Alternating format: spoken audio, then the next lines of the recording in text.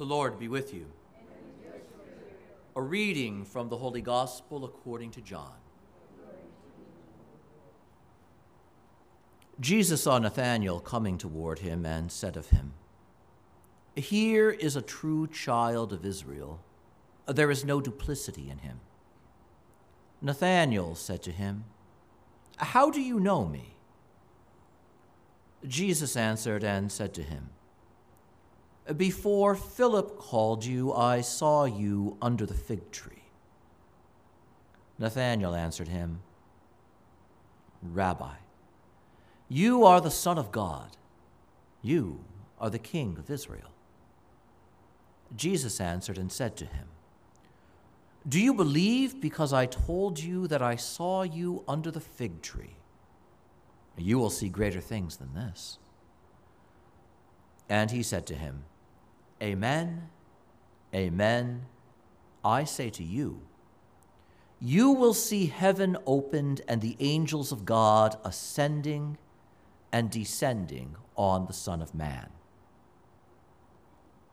The Gospel of the Lord.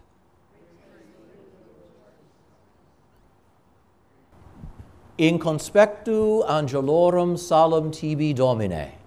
In the presence of the angels I will sing your praises, Lord. The words of our responsorial psalm remind us of the very essence of what it is we are doing right now. Because when we gather for Mass, we stand with one foot on this earth and another in heaven. Our liturgy, our worship, our prayer in this space is not merely our own. As the prayers of the Mass itself instruct us, our prayer is a prayer that participates in, that unites itself to that unending jubilation of angelic worship in heaven. In fact, just a few minutes ago, we chanted the hymn, "Glory to God in the highest," a hymn whose origin is not with any earthly composer, regardless of the origin of the specific musical setting. Rather, that hymn is the song of angelic delight over the Savior showing his face to the world for the first time at his birth on Christmas. A few minutes later, we will sing, "Holy, holy, holy Lord God of hosts." And that likewise is not an earthly composition. That rather is the song of the seraphim chanting to one another in the presence of the Lord in the temple. And so note how even with the words we use at Mass, there's an angelic note to them, a heavenly note to them. The gift of prayer, the gift of song, the gift of right worship is exactly that. It is a gift that has no earthly origin, but comes to us quite truly from above. And so it is then that we gather on this day to celebrate one of the two feast days of angels that the Church has on its calendar. 3 days from today is the Feast of the Guardian Angels. But today we celebrate the Feast of the Archangels, Michael, Gabriel, and Raphael. And as we do so in the context, as we hear in the first reading, of the thousands upon thousands, the myriads upon myriads, the numbers beyond all counting and understanding, that serve before the Lord in his glory. There are many more angelic beings than we have names for. In fact, we only have names for 3: Michael, Gabriel, and Raphael. And so note what the Church does. The Church will celebrate in a few days the more general and particular guardianship that we all experience by means of angels. But today the Church references the way that the Lord governs the world and the way that the angels in heaven serve him, and crystallizes that into three specific figures whose names we are given to know in Revelation: Michael, Gabriel, and Raphael. Now, how are we to understand this? The word angel means messenger. And so the common ranks of angels have that in common. They bring communication to this world, and as we will hear in our Eucharistic prayer, they also bear the prayers of the faithful, the prayers of the church, heavenward before the throne of God.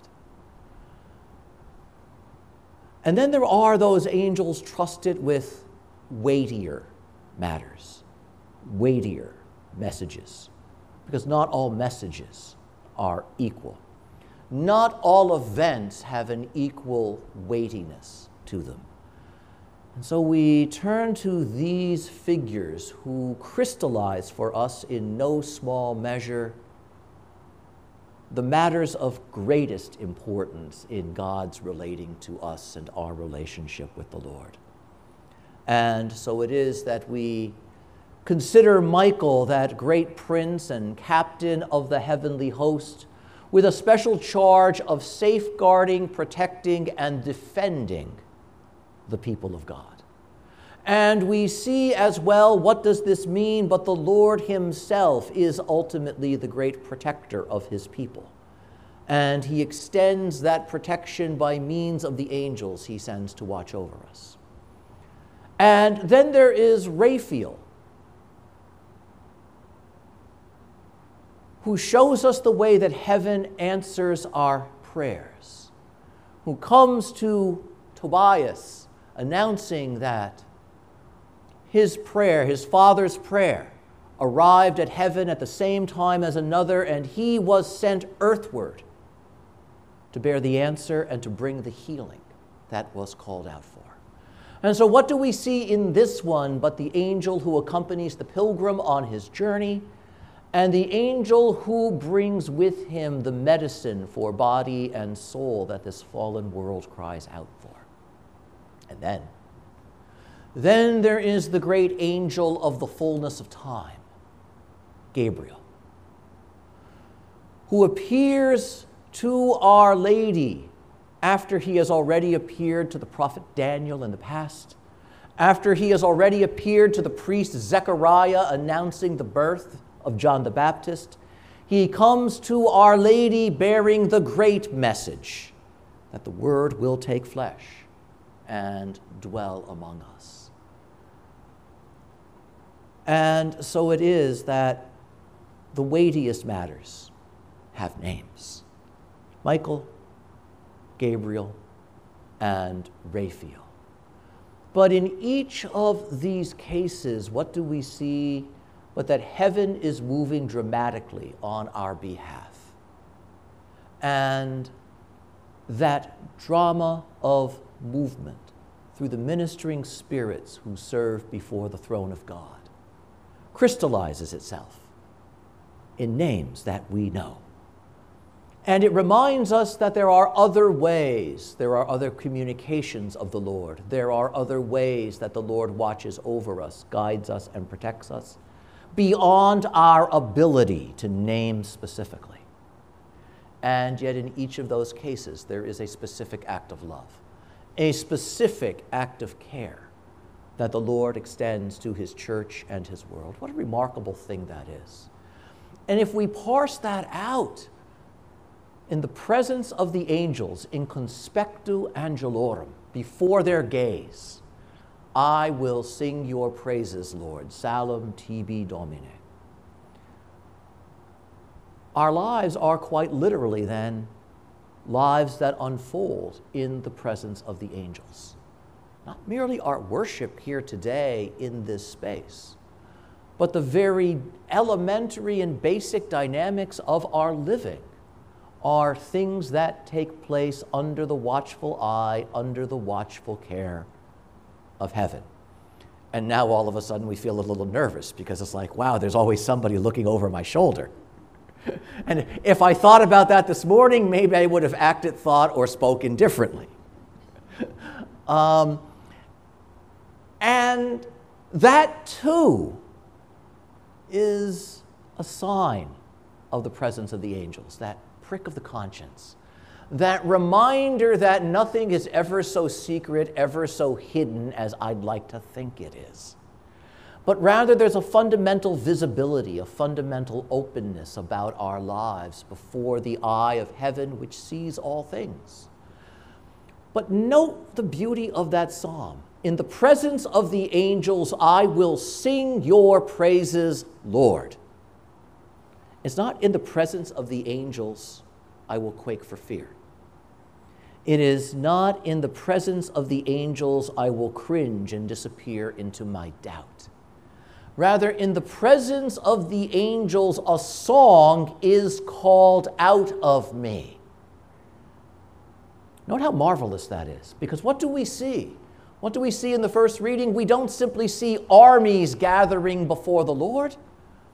We hear the great cry of angelic worship, praising the Lord, worshiping the Lord, honoring the Lord with the very thunder of heaven itself. In the presence of the angels, that song inspires my heart to praise. That song calls forth joy from me in the greatness of who you are, O Lord.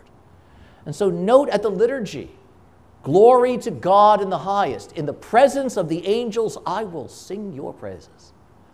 Hosanna, Hosanna, Hosanna. Holy Lord are you. In the presence of the angels, I will sing your praises. And my song will not be a lonely voice lifted heavenward, because I sing not alone. I sing in the presence of those whose song is mightier and more ancient than my own. What a marvelous reality that is. This is what we celebrate today. We know three specific names of three specific angelic beings who intervened on our behalf in various ways throughout history. But they are pointers to that greater way that the Lord cares for his church. And so it is that we have today Jesus speaking to Nathanael, who marvels at the Lord's knowledge. And the Lord says to him, oh, you're going to see something greater than that. And the example he quotes as he speaks to Nathanael is a weighty matter indeed. I tell you, amen, amen, you will see heaven opened, and the angels of God ascending and descending on the Son of Man. Notice what he doesn't say. He doesn't say you will see the angels coming down to me and rising up from me. He doesn't say that. He doesn't say you will see the angels of heaven serving me. He says something very different. They will ascend on me, and they will descend on me. And why? Because Jesus is referencing the vision of Jacob, who at Bethel saw the golden ladder from heaven, which was open, reaching all the way down to earth. And from the very throne of God on that ladder, the angels ascended and descended between heaven and earth. And note what Christ says. I am that ladder. I am that ladder that joins heaven and earth. I am that ladder from which the earthly ascends to the heavenly. I am that ladder by means of which the heavenly most fully comes down to the earthly. Note how remarkable that is. The movement of the angels is a movement on me, a movement through me, a movement governed by me. That is what you will see. What a remarkable statement that is. And what do we see the angels do? They ascend and they descend. They ascend by means of Christ to the fullness of the contemplation of heavenly glory. They ascend on Christ, the incarnate Word, to the fullness of divine love. And from that fullness, by means of Christ, they descend. Or, as St. Bernard of Clairvaux would say, they condescend to us in mercy. And note, those who ascend to gaze upon the face of God in all of its brilliance are those who descend to be at his service here in this world and on this earth. And note the movement, because who is Christ? He is that very Son, co-equal with the Father, who descends to this world, who condescends to come to this world for us and for our salvation. And so note what he says about these beings that we celebrate, these great mysterious beings whom we name angels. They are those who have ascended to the full view of the face of God in and by the power of Christ, and they are those who descend to this world, who condescend to step out of that glory, out of that light, out of that greatness, to be with us in our need, to be with us as light in our darkness, to be with us as strength in our weakness, to be with us as guides, for we are easily lost. And note the lesson that is there for us. The more the heart rises in prayerfulness, the more attentive that same heart must be in compassion for those in our presence who are weaker than we. That is the way of the angels. They rise to the height of contemplating glory, and from that height and that vision of God, they descend in mercy, they descend in compassion, to be at the service of those who are weaker than they. That would be us. What a remarkable mystery this is, and the engine that drives it all is Christ himself. We celebrate Michael's greatness, recognizing it is a greatness dependent on the goodness and the greatness of Christ. We celebrate the message of Gabriel, which in the end is the word of Jesus Christ made flesh for the life of the world. We celebrate the healing of Raphael, the medicine of God, because we recognize that it is in Jesus Christ that the fullness of healing comes to this wounded world. And note how wonderful that is. These angelic beings, these heavenly messengers who in their faithfulness, in their effectiveness, in the ways they have intervened with such dramatic clarity, we are able to name it, all in their own way point to the greatness of Jesus Christ. Because it is not Michael who casts Satan from heaven, it is the power of Christ acting in and through Michael. It is not Gabriel who brings the word of salvation to the world, it is Christ who sends Gabriel with that word, and Christ himself who is the very word of salvation. It is not Raphael who is the healer. Rather, it is Raphael who is the agent of the healing love of God that comes to us in Jesus Christ.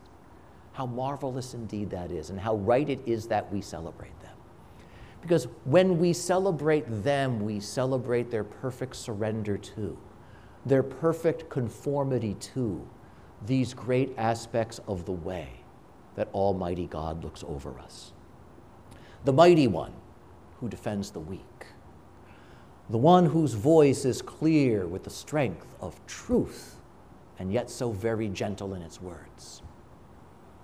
The great one who is able to intervene and bring an end to that which diminishes and destroys our life, and yet whose healing is so gently applied. What a marvelous reality that is. And in just a few minutes, our voices will quite literally unite with theirs in the song that Michael, Gabriel, and Raphael too learned from the seraphim, from whose lips come those great words, Holy, holy, holy, Lord God of hosts. Sanctus, sanctus, sanctus, Dominus Deus Sabaoth. how marvelous it is. Because as we gather today, we know the names of three. And yet those three point to the reality of the great many, the thousands upon thousands, myriads upon myriads at the throne of Almighty God, active and effective and joyful in His service. And our voices, quite literally, we pray, join with theirs. And note, we don't say their voices join with ours.